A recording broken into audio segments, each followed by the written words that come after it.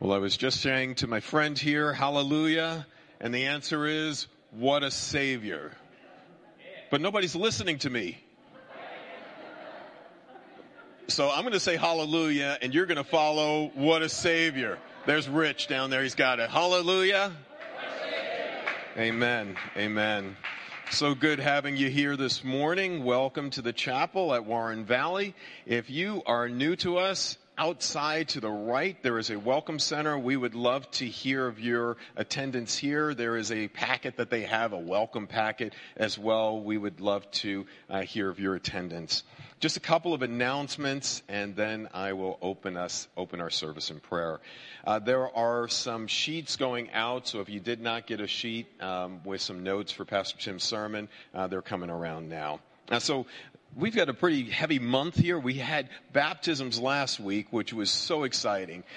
So if you weren't here, you missed a powerful service. How many young people as well went into the waters of baptism? And in 3 weeks, I believe it is, on the 24th, we'll have another round of baptisms as well. So we're looking forward to that. Next week, just to prepare yourself, the second ordinance of our church is the Lord's Supper, communion. Can't speak today. Communion next week.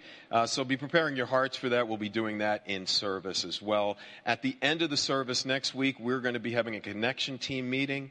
If you are part of the connection team, those that are in the welcome center, those that are part of our usher team, if you're part of that, we'll be meeting right after church next week. If you would like to be part of that, I would encourage you to come. We're just going to have a short meeting afterwards. So if you're new to that and you want to get more information, please do that.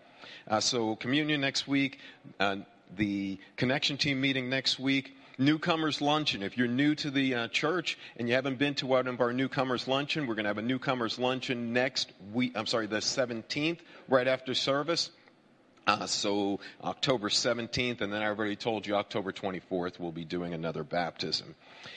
Let me pray for you, and let me just read this passage from Psalm 100. It says, "Make a joyful noise to the Lord, all the earth. Serve the Lord with gladness. Come into his presence with singing. Know that the Lord, he is God. It is he who made us, and we are his. We are his people, the sheep of his pasture. Enter his courts with thanksgiving, and his courts with praise. Give thanks to him. Bless his name. For the Lord is good. His steadfast love endures forever. His faithfulness to all generations." Would you pray with me? Father, it is hallelujah. And it is what a Savior we have, an amazing Savior that we have. We praise you for your Son, the Lord Jesus Christ. We praise you for your Holy Spirit. We praise you that you are a good, good Father. We thank you that we can enter your courts with thanksgiving and enter your gates with praise, Lord. I pray that we would do that this morning.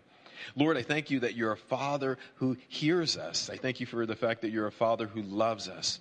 Lord, I pray for some request right now. I pray for Diana Kelly.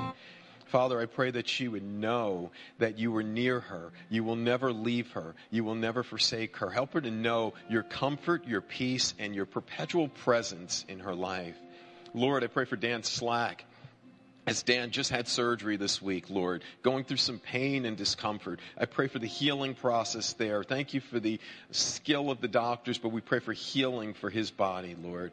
Pray for Carol Sutherland, Father. I pray that she would also find healing and rest. Pray for those that are grieving right now, the Duryea family, the Buck family, Lord. I pray that you would remind them that you are with them. So today, Lord, I pray that you would remind us of who you are. Remind us whose we are. And I pray that you be glorified in what we do. In Jesus' name we pray. Amen.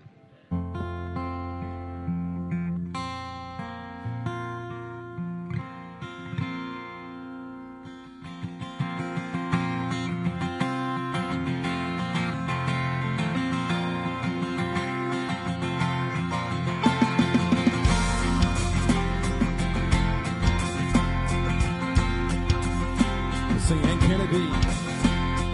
And can it be that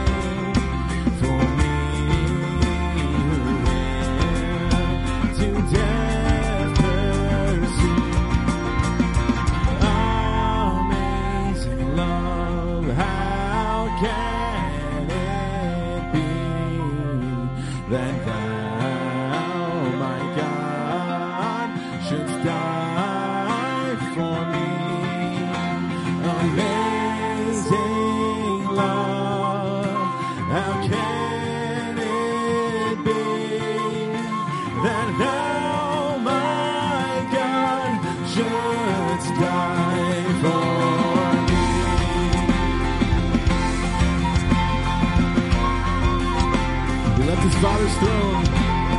He left his Father's throne above, so free, so living in his grace, emptied himself of all but love, and bled for Adam's helpless. This is mercy. 'Tis mercy, all immense and free. For oh my God, it found me.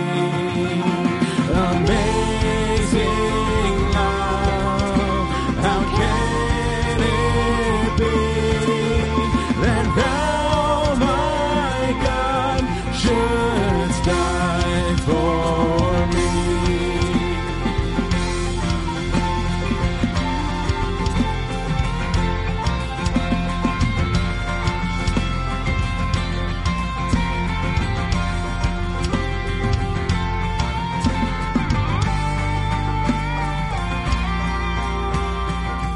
Along my imprisoned spirit, along my imprisoned spirit lay, fast bound in sin and nature. Well, you made a way, Lord.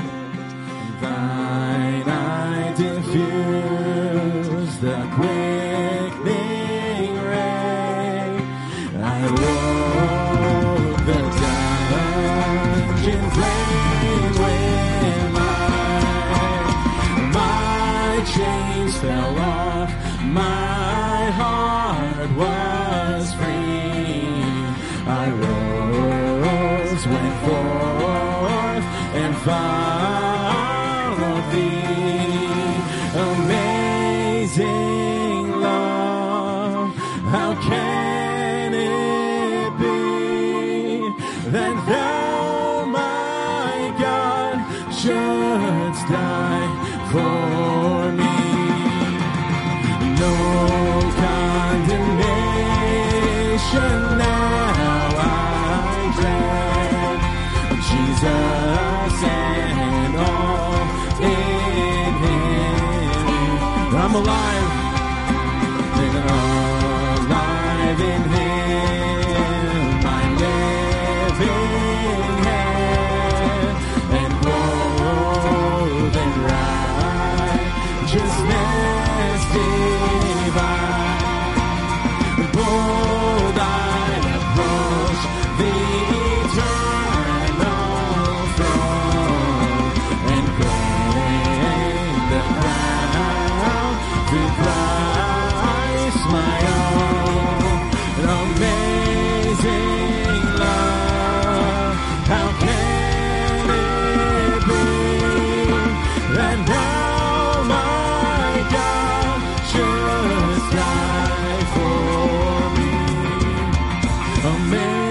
Amazing love, how can it be that thou, my God, shouldst die for me?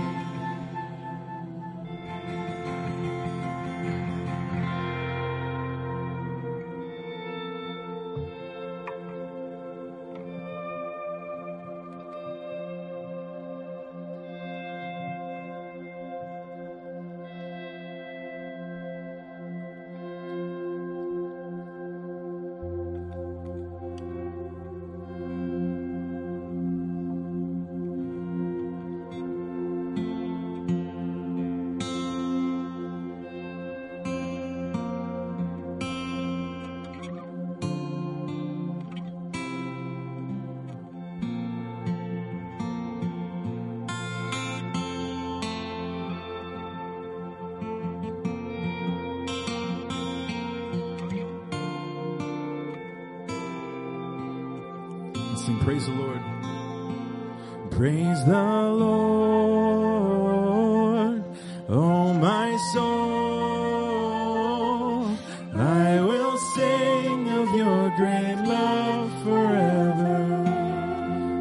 we're here. Praise the Lord evermore. I will sing of your great love forever.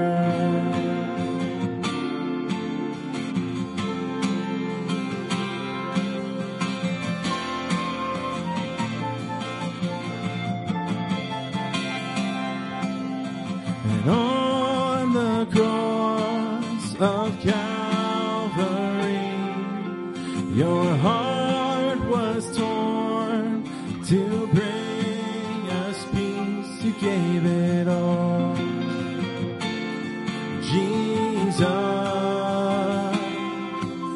The mystery of majesty, broken for our liberty. You gave it all, Jesus. You gave it all, Lord. You gave it all, Jesus. Praise the Lord. Praise the Lord, oh my soul. I will sing of your great love forever. Praise the Lord evermore. I will sing of your great love forever.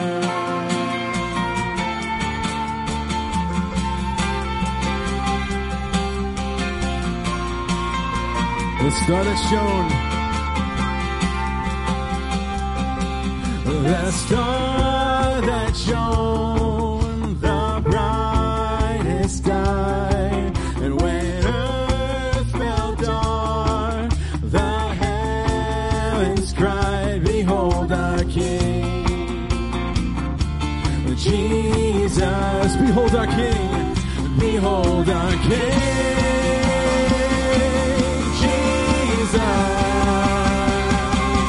Praise the Lord, oh my soul. I will sing of your great love forever. Praise the Lord evermore. I will sing of your great love forever. And I will sing of your great love forever. We crown you King. We crown you King of majesty, our hope, our everything you hold. The victory forevermore. We crown you King of majesty, our hope, our everything you hold. The victory forevermore. You hold the victory forevermore. Praise the Lord, oh my soul. I will sing of your great love forever. Praise the Lord evermore. I will sing of your great love forever. Praise the Lord. Praise the Lord,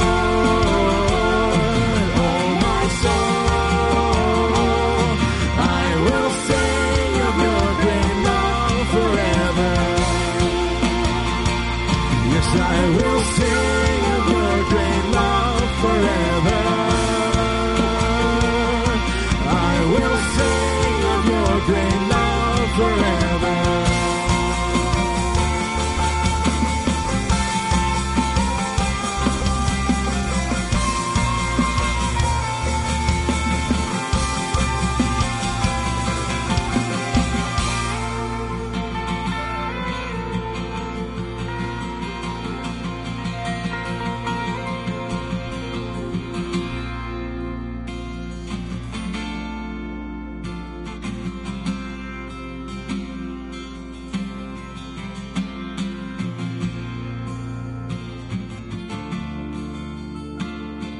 Sing, you give life. You give life. You are love. You bring light to the darkness. You give hope. You restore every heart that is broken. And great are you, Lord. Let's sing that again. You give life. You give life. You are love. You bring light to our darkness. You give hope. You restore every heart that is broken. And great are you, Lord. It's your breath. It's your breath in our lungs. So we pour out our praise. We pour out our praise. It's your breath in our lungs. So we pour out our praise to you only.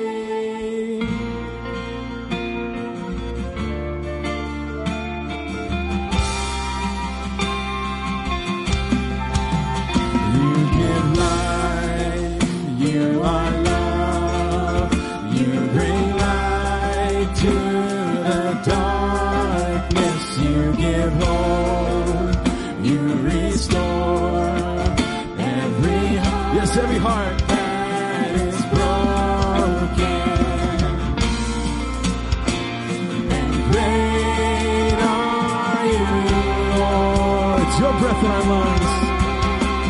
It's your breath in our lungs. So we pour out our praise. We pour out our praise. It's your breath in our lungs. So we pour out our praise to you only. It's your breath in our lungs. So we pour out our praise. We pour out our praise. It's your breath in our lungs. So we pour out our praise to you only.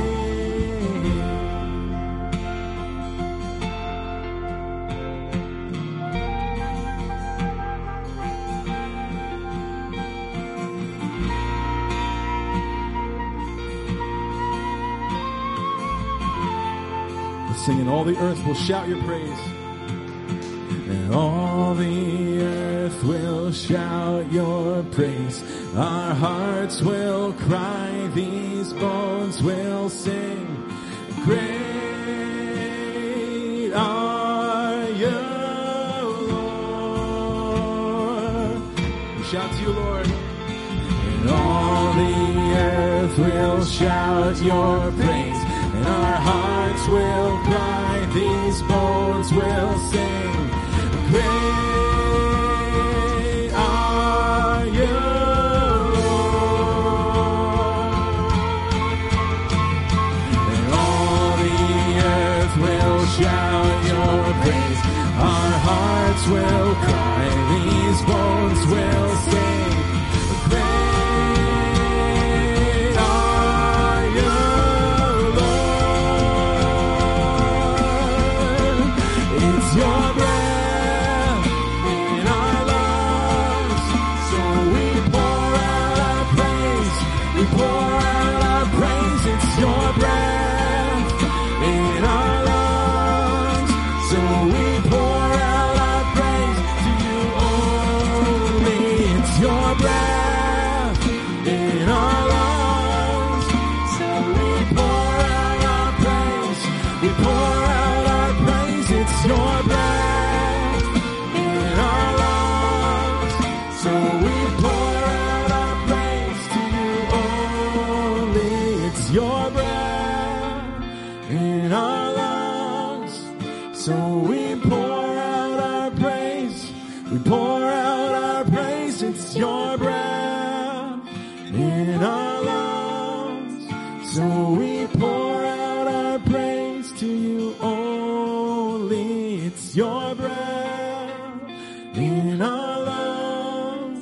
So we pour out our praise. We pour out our praise. It's your breath in our lungs. So we pour out our praise to you only.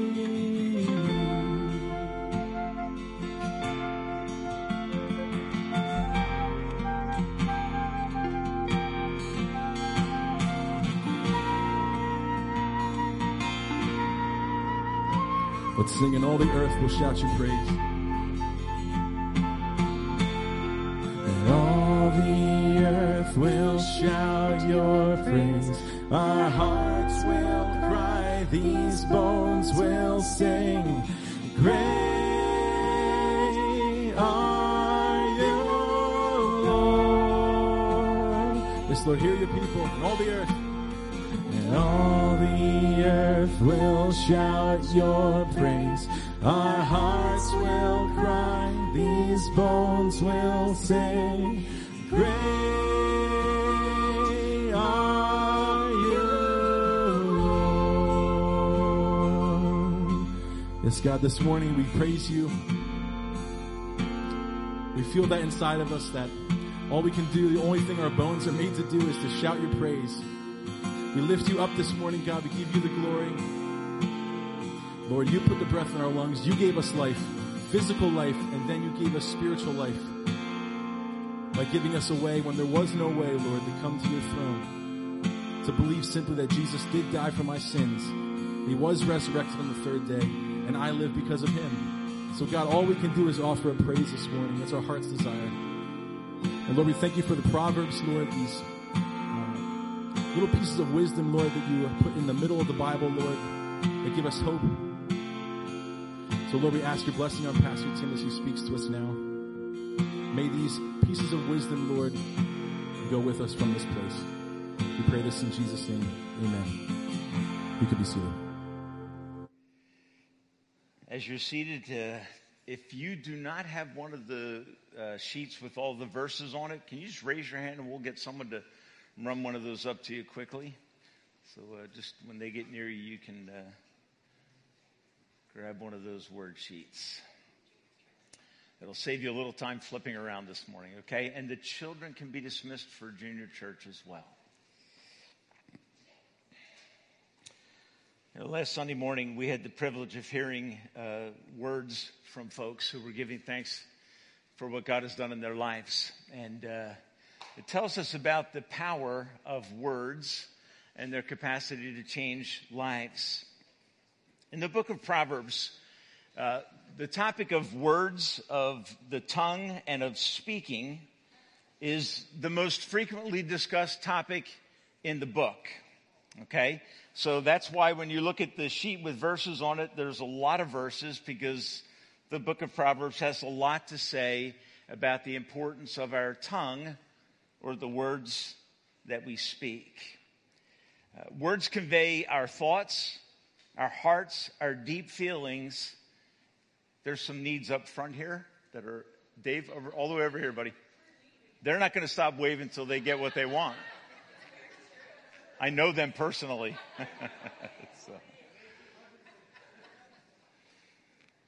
All right.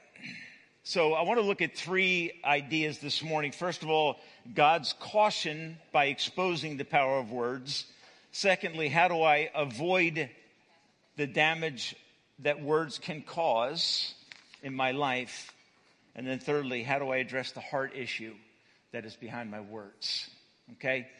So let me just pray as we begin. Father, as we look at your truth, your word, may it deeply affect the words that we use, that we communicate with. God, forgive us for underestimating the power of our words. And help us by your Spirit to be captured and captivated by the possibilities that are present when we speak truth in love to people around us. Lord, bless your truth now. Bless the words that come from my mouth. Let them be your desire and your words for your glory. We pray this in Jesus' name. Amen. Okay, let's first begin by looking at God's caution in Proverbs by exposing the power of words. I'm going to do this negatively and positively. Okay, so negatively, let's look at chapter 12 and verse 18 of Proverbs. It says, reckless words pierce like a sword, but the tongue of the wise brings healing. Reckless words. The idea of reckless words is the idea of rash, spontaneous, slashing, cutting, careless, and thoughtless. Okay, and the text tells us that reckless words pierce like a sword. And it's fascinating in this text that it also says, but the tongue of the wise brings healing, which starts to raise in my mind an understanding of the power and capacity of words to do damage and yet also to do good. It's interesting that in this verse, when he talks about the power of words to do harm, that he uses the word sword. Now, it is possible to be stabbed by a sword and yet not have your life taken. You can pull the sword back out, but what you cannot eliminate is the damage that was created. The scar. There is a residual negative effect from words that cut like a sword. And so God's caution to us is that reckless words can be incredibly harmful, and the consequences can be at times. Now listen to what I'm going to say. The consequences of those kinds of wounds can in fact be lifelong. As I was preparing this, I thought back through my own life, the lives of others that I've counseled with. And it is often true for people that they have had things said to them that have permanently scarred their emotional life. Because what is said can't be unsaid. What is heard can't be unheard. And so this text is cautioning us to understand the damage that can be caused by words. Because words can literally be weaponized. Okay, they can be tools or instruments that I use to knock others down or to do damage to them for a variety of reasons. I don't know if you're like me, but if you've ever had in your mind thought, boy, I'd like to get that one back. When that word launches in a moment, when you're aggravated, agitated, irritated, and you speak like the thrust of a sword. But what is done is done. And it cannot be taken back. And I think this proverb warns us of that. Proverbs 15:4 says this. It says, a gentle tongue is like a tree of life, but perverseness in it. And that's this idea that we've been talking about in Proverbs.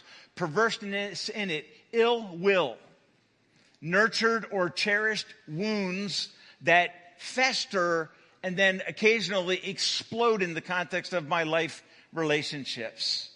And Proverbs says a gentle tongue is like a tree of life, but perverseness in it breaks the spirit. Now, when I ever give discussions on the topic of parenting, I say to people, particularly to parents, I say there is a difference between dealing with the willfulness of your child and the spirit of your child. Okay, appropriate discipline recognizes and confronts willful rebellion. It lets a child know that mindset, that attitude of willful defiance will not be tolerated. So if I act towards my children in a reactionary fashion when they do wrong, I will have a tendency in my reaction to break the spirit of my child, to do damage to them that can last a lifetime. So that word, that warning goes out to all of us this morning. That a gentle word brings healing. It has a restorative value. Don't neutralize your influence in your child's life by verbally abusing them. Proverbs 18:21 says this. And this, I just love this verse. It says, the tongue has the power of life and death. Okay, meaning words have unleashed people to commit suicide. I have been in the context of that, have dealt with that. Where a word badly spoken with ill intent, with ill will, damages someone to the point that they terminated their life. And that for me is one of the most heartbreaking experiences that I have ever had as a pastor. where that damage is so deep and irreconcilable and unforgivable in the person's mind that it drives them to termination. Sometimes words spoken by leaders spawn wars, and in wars, people die because of foolish attitudes and words. The tongue has the power of life and death. Words can ultimately kill. And it's interesting when you look at this idea of life that is present in this verse. You can kill people literally, you can kill people psychologically, and you can kill people socially. Okay, and all three of those things, if you just think through that spectrum, literal death, psychological damage and death, and then social death, this text tells us that the tongue has the power of life and death. Physical death, psychological death because of emotional damage, and then social death because of speech that destroys people's community, their sense of relationship. 16:27 and 28 says this. It says, a scoundrel plots evil, and his speech is like a scorching fire. That is damaging, deadly, fast spreading. A perverse man stirs dissension, and a gossip separates chief friends. Interesting, isn't it? I've watched this in my experience as a pastor, seen it in my own personal life, where words of gossip are spoken, and people that have been friends for a lifetime find that relationship severed and destroyed. And there's something very serious about that, because when we kill by our words, by our slanderous words or gossipy words, when we destroy community, we're destroying a gift that God gave to humanity for their benefit and well-being, particularly in the context of a family or in the context of church life or in the context of a community. Ill-advised words can take away that community that God created us to live in, that is for our benefit and for the good of one another. And so this text warns us very strongly about plotting evil and speaking like a scorching fire, stirring dissension, and ultimately separating best friends. The tongue not only has the power to do that, to bring great damage, the text also tells us that it has the great power to bless. Look at verse 16, or chapter 16 and verse 24. The proverb says this, and I love this thought. Gracious words are like honeycomb, sweet to the soul and health to the body.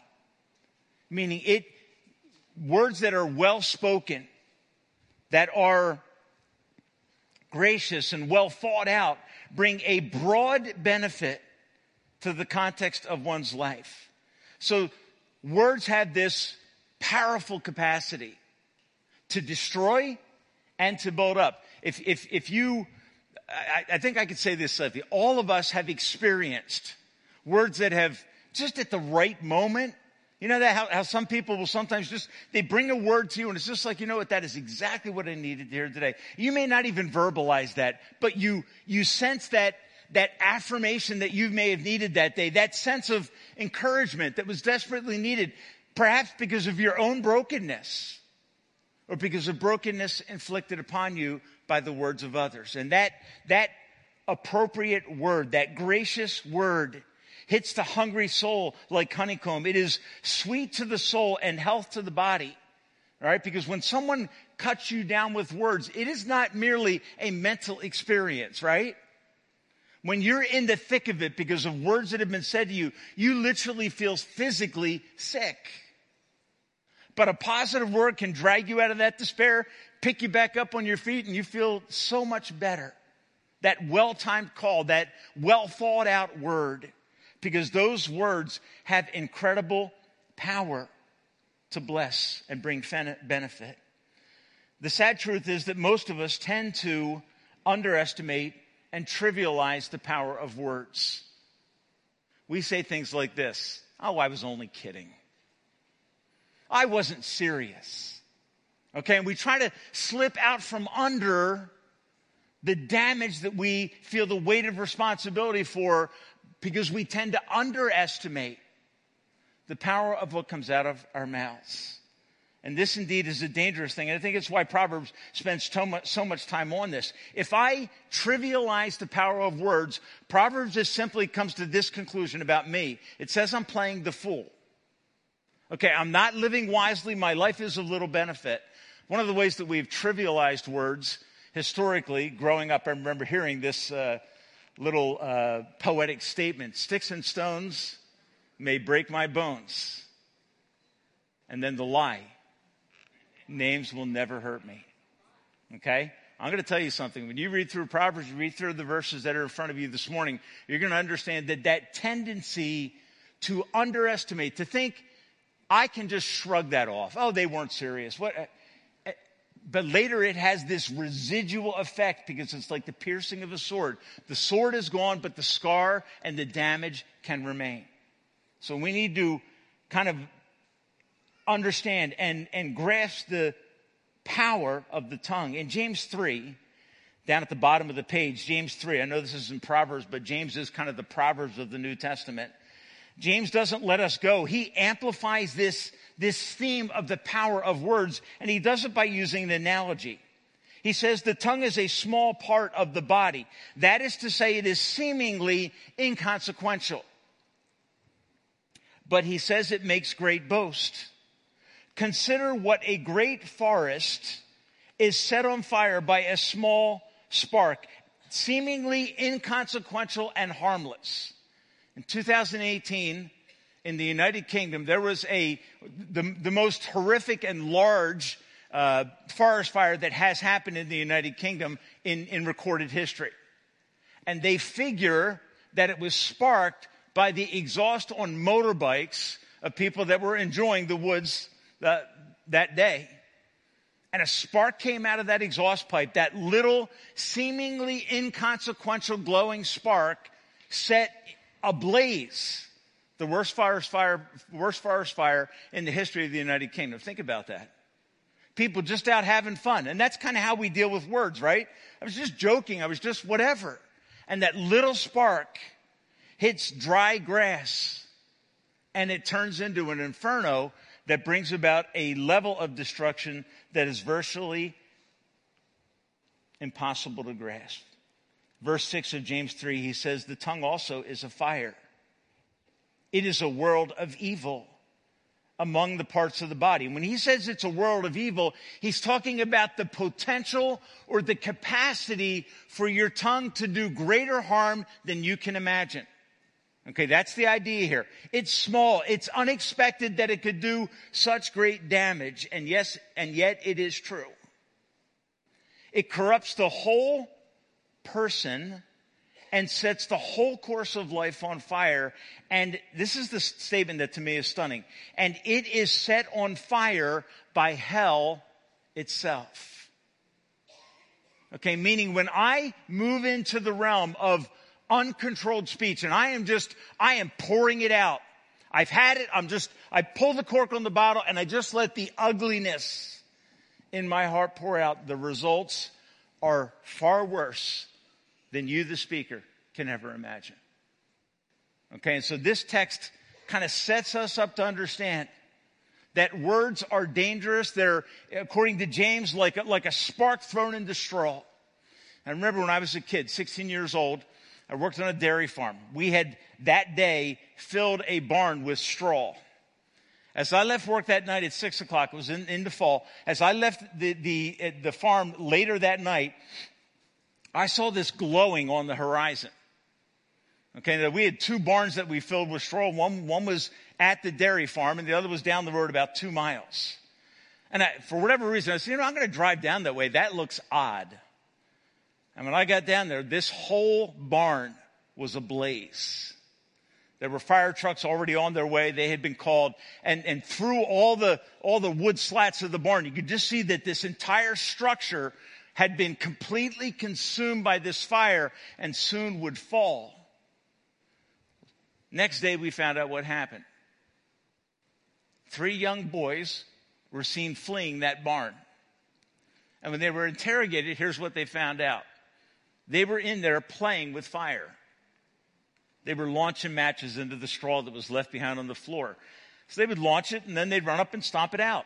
And you start to get the sense in that scenario that this is containable and controllable. Okay? And then they light another one, flicking them out. I remember doing this as a kid. I hate to admit it. I didn't do it in a barn, though. Okay? Take that match on that old match package and just launch them like that. And they would light, and it was all fun. And for these boys, it was all fun. Until all of a sudden they realized they had started something that was no longer containable. Right? The result was a devastating loss of equipment, of the straw, just a broad, catastrophic event that started with just this. Just this. You know what Satan wants you to think? Satan wants you to think that your words are inconsequential. He wants you to say things like, well, I didn't mean it. I wasn't serious. And we forget and we miss the fact that God's word is very clear on this topic. And what I would tell you is that the book of Proverbs raises the threat level on the use of words to a code red. It wants us to sit back and say, okay, wow. It's meant to caution us and to cause us to live differently. So here's the question that comes to mind for me. How can I avoid the damage that words can do and yet capture the benefit that words can bring? Okay, so I want to just work through four thoughts. The first one is this. And just in general, what do I need? I need biblical wisdom so that I understand how to use my words in a way that brings life. Okay, so that's what he said earlier in Proverbs. Words can kill, words can bring life, words can encourage, words can be like honeycomb that refreshes and restores and lightens the eyes, takes away that soul sickness. So how do I avoid the damage and capture the benefit? The first thought is this: be careful when you speak. That first text we looked at, 12:18, it says, reckless words pierce like a sword, but the tongue of the wise brings healing. So the idea of reckless is just simply careless, thoughtless, right?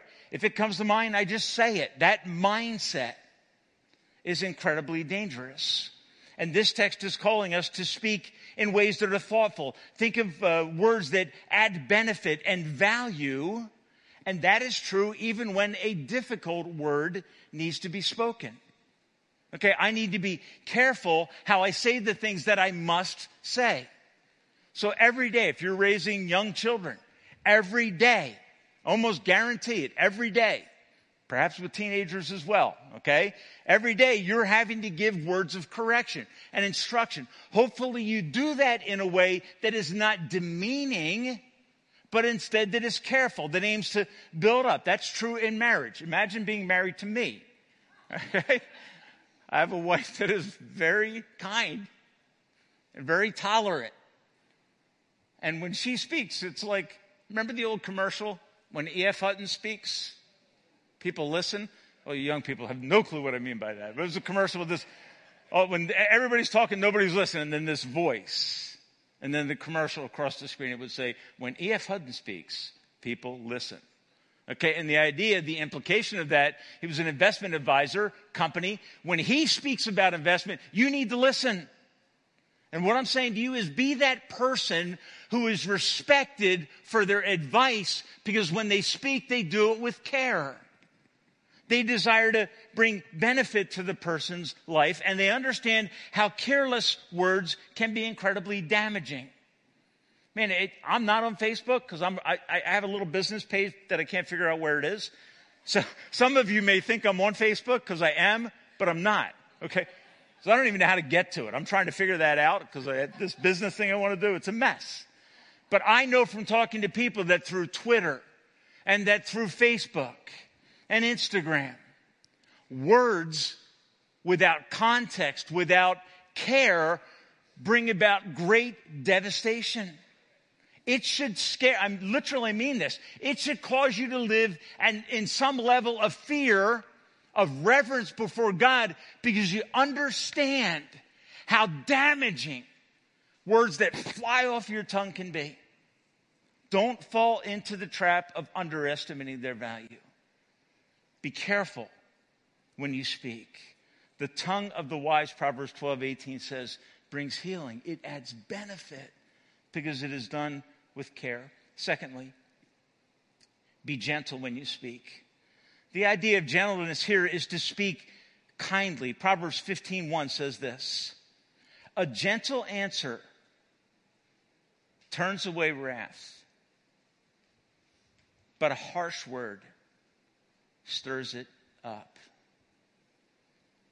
The idea of harsh here is this: it is a word that aims to inflict pain, to do damage. Okay, if you catch yourself ready to say something that is demeaning, that is harsh, ask God to stop you. Because the effect of that slash, that harsh word intended to demean, to pull down, to destroy, will have a lasting effect on someone perhaps that you even claim to love. This text cautions us. A gentle answer turns away wrath. I remember growing up in the hardware store that I was raised in. I remember being called to the counter. They call me in the back of the store. We have an irate customer up here. They're very upset. Can you please come up here? And this customer is raging. And I remember walking up and just, hey, hi, here we have a problem. How can I help you? Here's what you watch. Maybe you've had it happen to you in a store, okay, where you were the rage, okay? And they started, you're like, oh, okay. Because what happens? They come in thinking, I'm going to have excuses for why I'm not going to take care of the problem that they're experiencing. And when you approach them, even with a demeanor that says, I'm here to help, right? You come with a gentle answer. They're raging, you respond. You don't go toe-to-toe. Toe-to-toe in this text is called foolishness. A soft answer dials things down. I've been in many situations like that. There are folks within our church that work in schools or that work in the context of law enforcement. It is vital to know how to, in a very wise way, dial things down. And when you do, what happens? That flaming fire loses oxygen and it starts to die down. It makes things reasonable and you can move in and be of help. A soft answer turns away wrath. Harsh words stir it up. Proverbs 25:15, it says, listen to what this says. Through patience, a ruler can be persuaded. Now remember, these are general principles. So this isn't saying, oh my gosh, if only someone had gone to talk to Hitler, he would have changed his mind. Okay, you understand what I'm saying? These are generally true principles that work in most circumstances in life. They are not guarantees. They're not promises. They're patterns in the life of people that live wisely by God's instruction, that are sensitive as the Spirit is saying, not that, this. Okay? So what does he say? He says, through patience, a ruler can be persuaded, can be talked off the cliff, as it were. Notice what he says next. A gentle tongue can break a bone. Now, you just got to say, okay, I need to think about that. How can a gentle tongue break a bone? Here's the answer. If you go before a ruler and you go toe-to-toe, he's going to amp up and you're going to amp up, and it's not going to end well. But if you go in with an unexpected level of wisdom, of care, of gentleness, it puts people back on their heels. And the idea is that the word becomes so weighty, though gentle, that it has the power to crush a bone, to change the direction of things. The idea is not to inflict pain, it's to show how weighty, wise, and well thought out words are. So that the person steps back and says, I didn't think of that.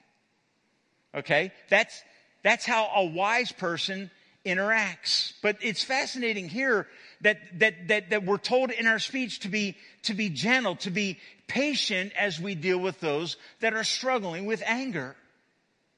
Gentle can be very strong and persuasive. I would say that's true of my wife. I think I'm thinking back real quick. I don't think she's ever unloaded on me. And Kathy Happen is thinking she should have. Okay. And I agree with you, okay?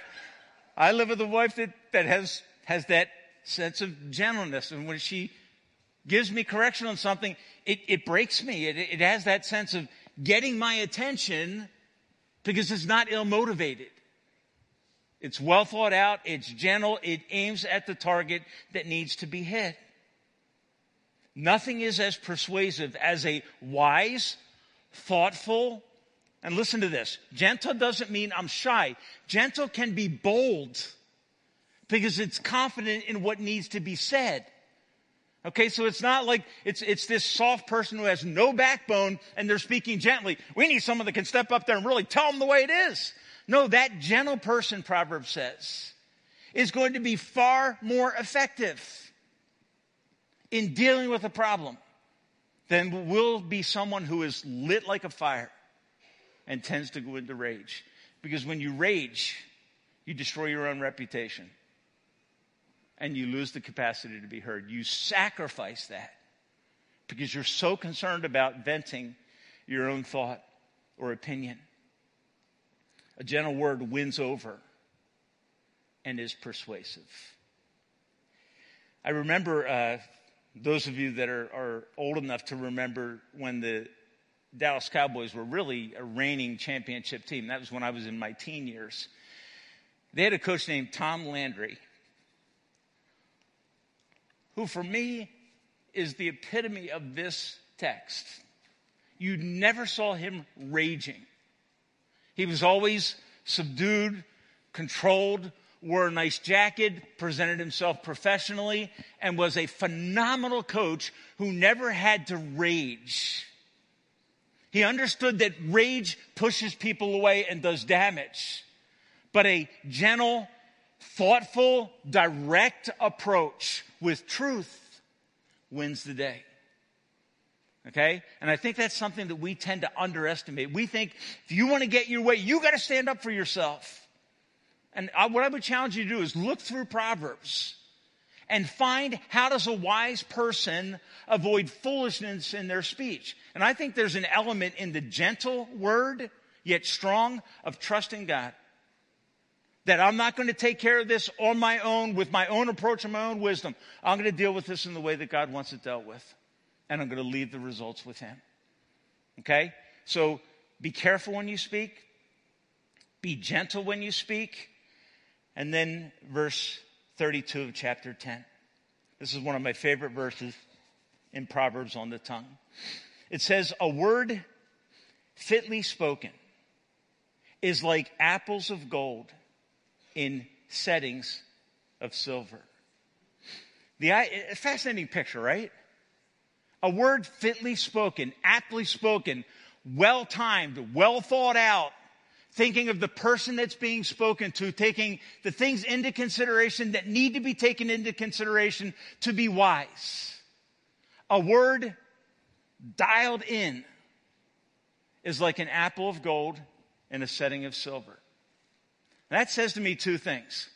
It says to me that word, that phrase, that statement, that observation that is well thought out lands with beauty and value. Hence that picture, right? It's an apple of gold in a setting of silver. Automatically in my mind, I've never seen that. But in my mind, I imagine that is probably a beautiful thing to behold on the dinner table. It has great value, but it is also this. It's not lumps of gold and silver. It has an artistic value to it. Okay? Wise communication then is what? It's a form of art where I am thoughtful about how I approach situations where things are amped so that a good outcome can be secured without damage. Does that make sense? A word fitly spoken is like artwork. Well-timed. A word that keeps the person being communicated to in mind. Ephesians 4:29 says this. It says, do not let any unwholesome talk come out of your mouth, but only what is helpful for building others up according to their needs. Do you realize what that text does? It forbids. It prohibits The same thing that the book of Proverbs prohibits, doesn't it? Do not let any unwholesome, degrading, harsh talk come out of your mouth, but only what is helpful for building others up according to their needs, which means what?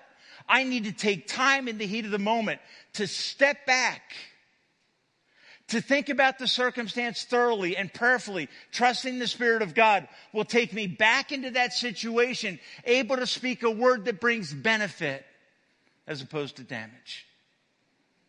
I don't know about you guys, but I read this, God help me. God help me.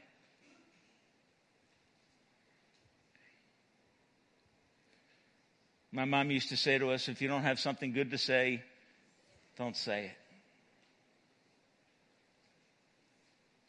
And I won't get specific, but in my own life, meaning me, there's an area that God has been pointing out to me. The truth of that statement. Where we tend to slip into patterns that are degrading and not helpful. And we forget that our words are like fire in a tinderbox. May God help us. Sadly, many boast that if I'm thinking it, I say it. God says that if you say everything you're thinking, you're a fool. He calls it a forbidden boast. Proverbs 29:11 is powerful. It says, a fool gives full vent to his anger. He says everything that comes to mind. But a wise man keeps himself under control. It's probably why in Psalm 141 verse 3, David said this, God, set a watch before my mouth. In the context of giving his praise to God, he said, oh God, in front of my mouth, put a guard, put a block, protect me. Because those words that I speak can not only destroy the person that they're launched at when they're weaponized, it also destroys my credibility and my reputation and my trustworthiness. And I've thought about this many, many times as a pastor speaking in this kind of setting along with our pastoral team. It is purely a miracle of God that I haven't said something really stupid from here. And I mean that sincerely. I think about that often. I say, God, thank you. I know some of you are probably thinking what you have. And you're probably right. I'm just ignorant. And ignorance is bliss, right? Yeah.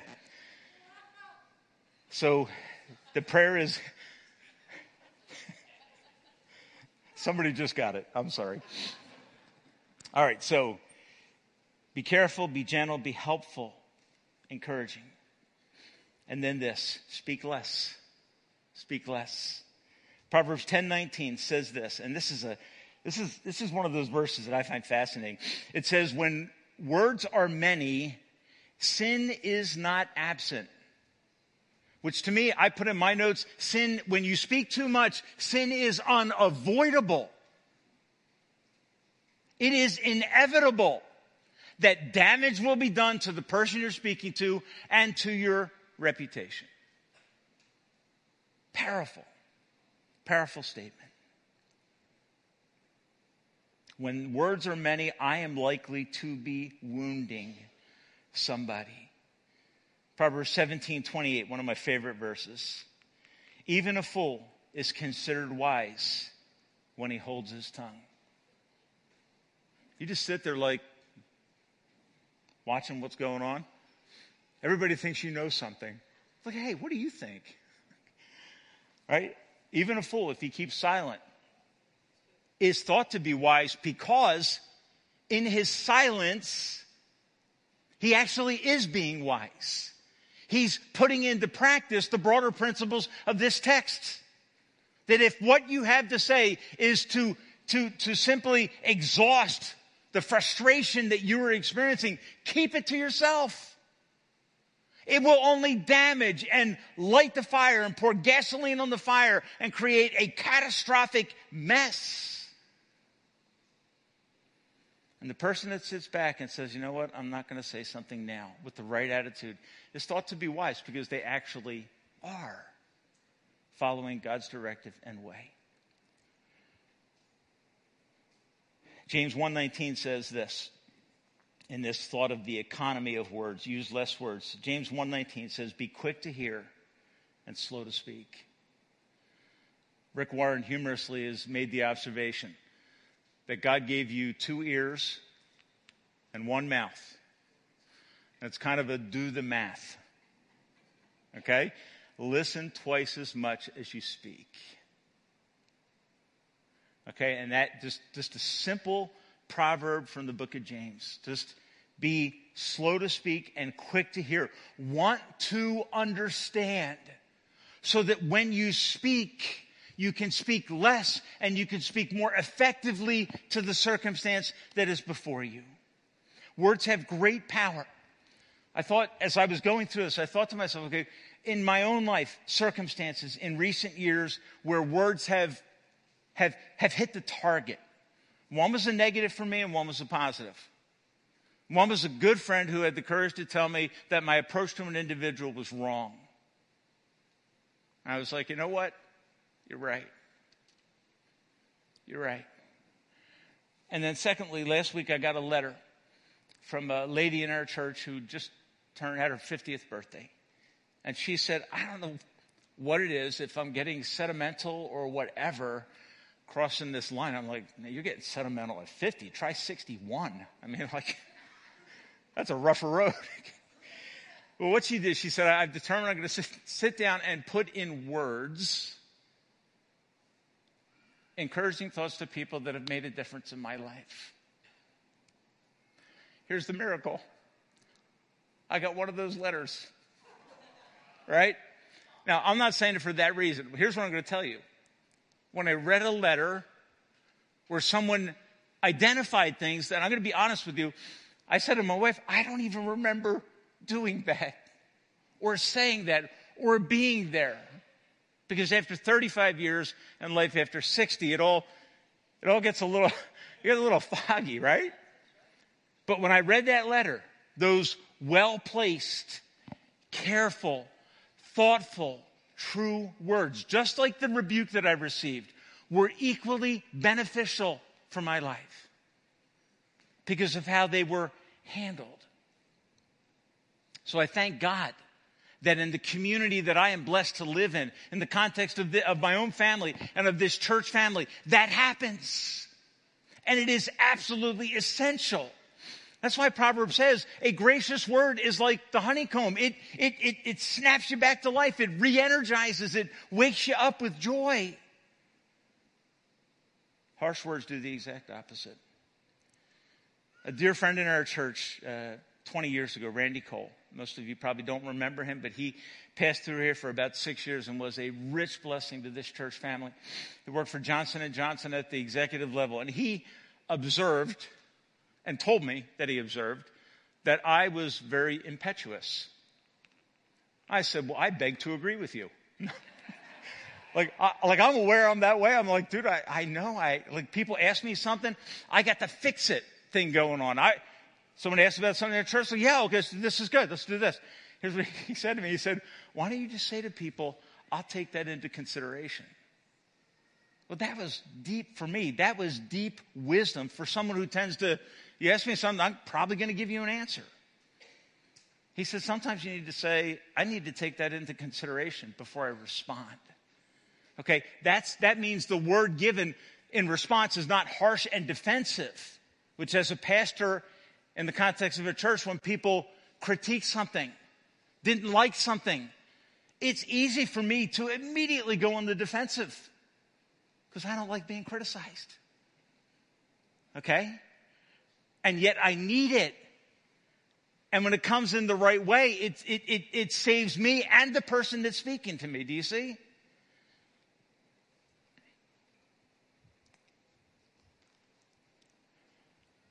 There's a sad irony in James 3, verses 9 and 10 down at the bottom of your page.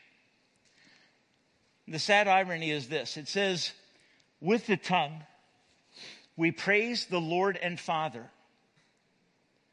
and with it we curse human beings who were made in God's likeness.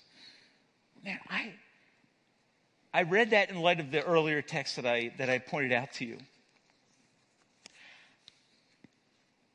And I've had that happen to me. Come on a Sunday morning, sing praises to God. Everything is awesome. And God is good. And I'm kind of getting in line with where I belong. And then something happens. And like that, it can evaporate.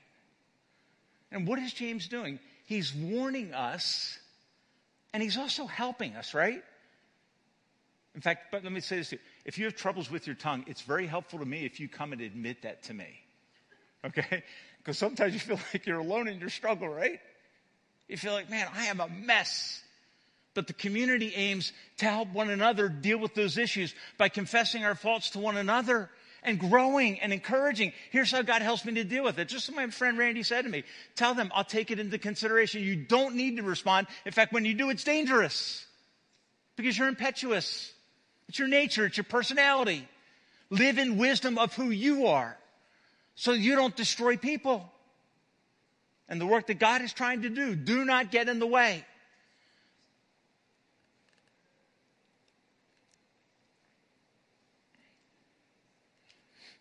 So maybe you're here this morning and you say, okay, I realize that I have issues. I have sinful speaking habits. I do not tend to be careful, gentle, gracious, well-timed, and economical with my speaking. Is there hope for me? Here's what I'm going to say to you. In your flesh, absolutely not. No.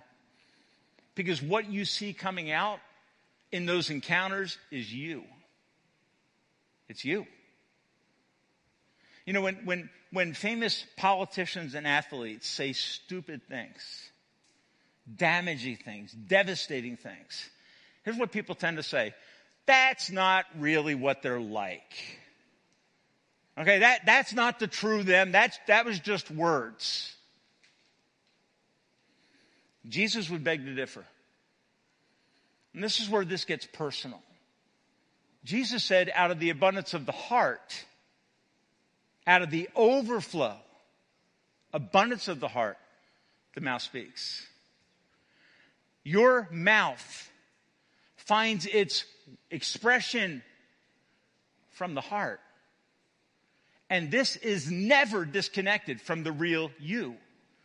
This is just flesh. But it has the capacity to communicate the true you. So out of the abundance of the heart, out of what you love, out of your passions, out of your desires, out of what you want and what you demand, your mouth speaks. What is Jesus saying? If you want to know who you really are, look at what you say. And look at how you say it. Look in that mirror. And don't forget. James tells us the kind of person that you are. Let that truthful correction of God bleed into your heart and bring change. So how can I change? Is there hope? First of all, do this. Admit that your mouth issue is a heart issue. Admit that my tongue exposes the real me. And if you don't like what you see, get before God and ask God to change your heart. And when your heart changes, everything else changes. Because Proverbs 4:24 says this. It says, guard your heart with all diligence because life springs from it. So what comes out of my mouth is the true me. Even if I didn't mean it, the truth comes out anyway. That is a deeply convicting thought. The heart is the central you, the real you. It is your needs, your desires, your longings, your passions. And when it is expressed, it comes out here.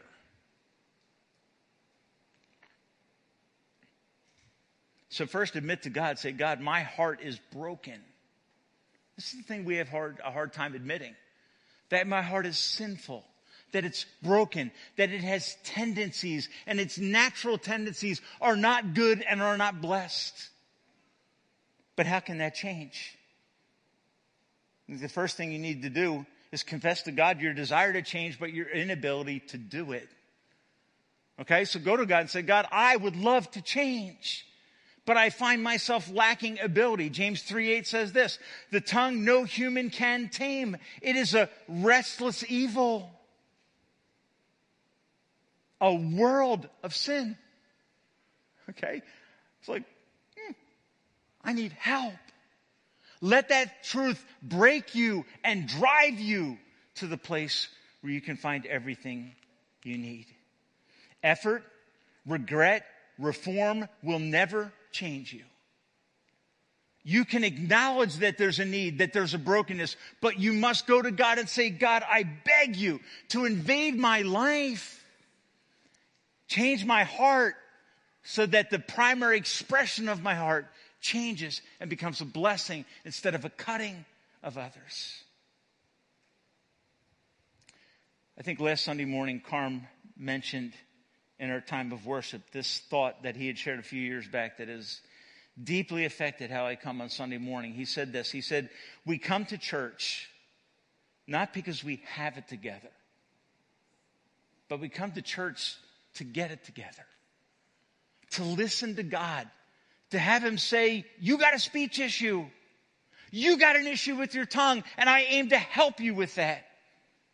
But you need to stop trying, and you need to surrender. You need to acknowledge the brokenness of it and ask for my help. And God says, if you humble yourself, I'll draw near to you. He also says, I resist the proud, but I give grace to the humble. When you come to God transparently saying, okay, God, I am a broken, needy man, woman, young person. I'd love to see this change because it is a manure spreader. It is damaging. It is devastating my world. It is building resentment in my relationships that I so desperately need. It is severing me from the community that God has put me in. I want help. You need to realize that you come to church because you need someone to help you get it together, and that is a hopeful thought.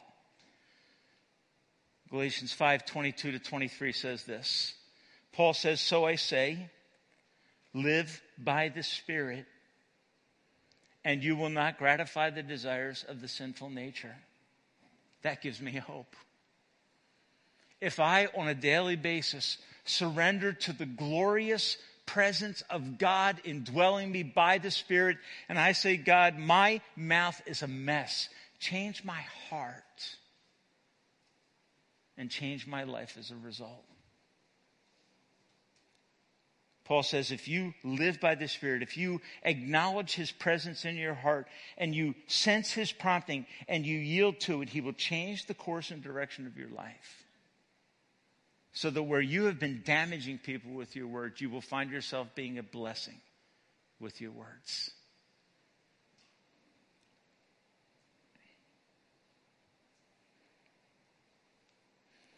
Paul goes on to say, for the sinful nature desires what is contrary to the Spirit what is contrary to the sinful nature. They are in conflict with each other so that you cannot do what you want to do. But if you are led by and surrendered to the leading of the Spirit, you are not under the law. And then he launches into that beautiful text that we all know, Galatians 5:22. The fruit of the Spirit manifested in my tongue is love, joy, peace, gentleness, patience, and I think the last one is kindness, self-control. Here's what's interesting. That list from Proverbs that I gave you is the same list in Galatians 5:22. It's how God wants us to speak. How does that happen? The Spirit of God transforms me. So if you're here this morning and you've never trusted Christ, do not go out of here saying, you know what, I just need to change my speech patterns. Pastor Tim, can you give me those 4 thoughts again? I want to put them into practice so I can be different. It won't change you. It's just rules that you will finally resent and cast aside because the true you desperately wants to come out. And until the Spirit of God changes the true you, the real you, the internal you, your nature, your heart, devastation will result. A catastrophe is waiting. But if you're led by the Spirit, you will not fulfill the desires of the flesh. He will stifle those sinful things, and he will, out of your life, bear fruit that glorifies God. And now your speech will be valued and treasured. Now your speech will not destroy your reputation.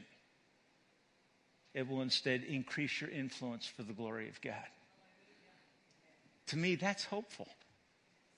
that my heart can be changed by God, so that my speech can be changed, so that God can be glorified by what comes from here. And that is a miracle.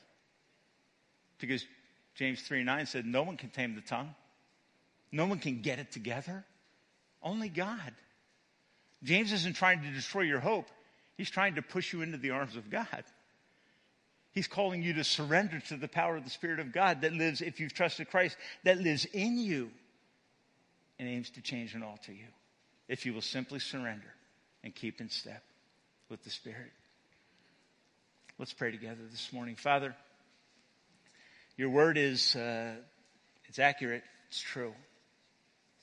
It exposes these texts expose my brokenness and my great need for your Spirit to invade the fullness of my life. My great need to walk by the Spirit. Lord, as we go from here today, I am sure that for somebody here this morning, this afternoon, they're going to have a catastrophe. They're going to see their true self shining through. I pray that will lead them to true brokenness and confession and deep trust in the work of Christ and hope by the indwelling Spirit that their life can be different. Help them to go back, to review these verses and say, God, make these truths, these patterns, part of who I am so that you will be glorified in and through my life. We pray for these blessings in the beautiful and glorious name of Jesus, our Savior. And all God's people said, amen. Let's stand together.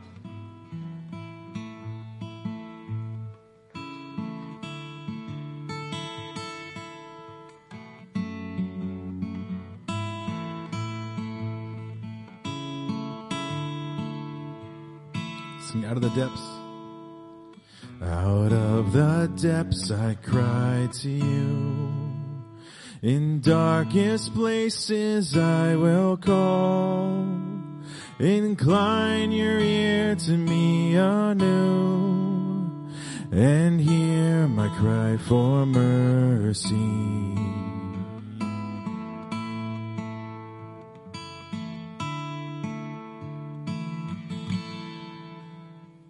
Were you to count my sinful ways, how could I come before your throne? Yet full forgiveness meets my gaze. I stand redeemed by grace alone.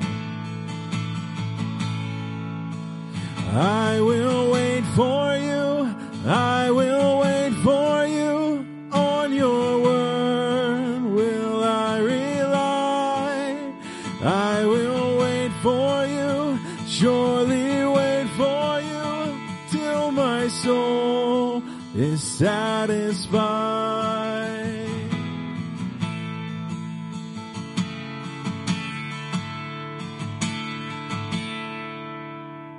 So put your hope in God alone. Take courage in His power to save, completely and forever one. By Christ emerging from the grave, I will wait for you. I will wait for you. On your word will I rely. I will wait for you. Surely wait for you till my soul is satisfied.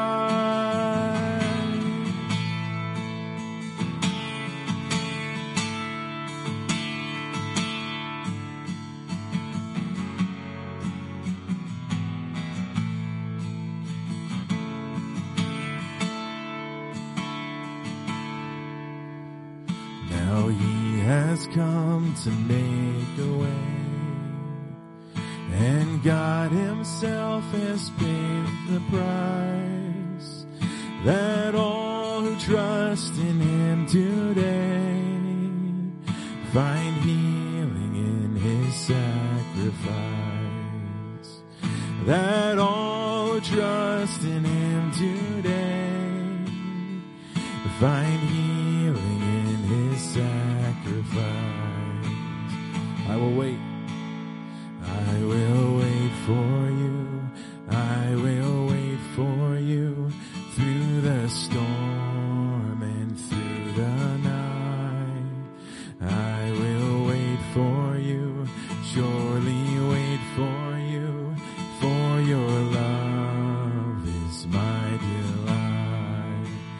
I will wait for you, I will wait for you through the storm and through the night. I will wait for you, surely wait for you, for your love is my delight.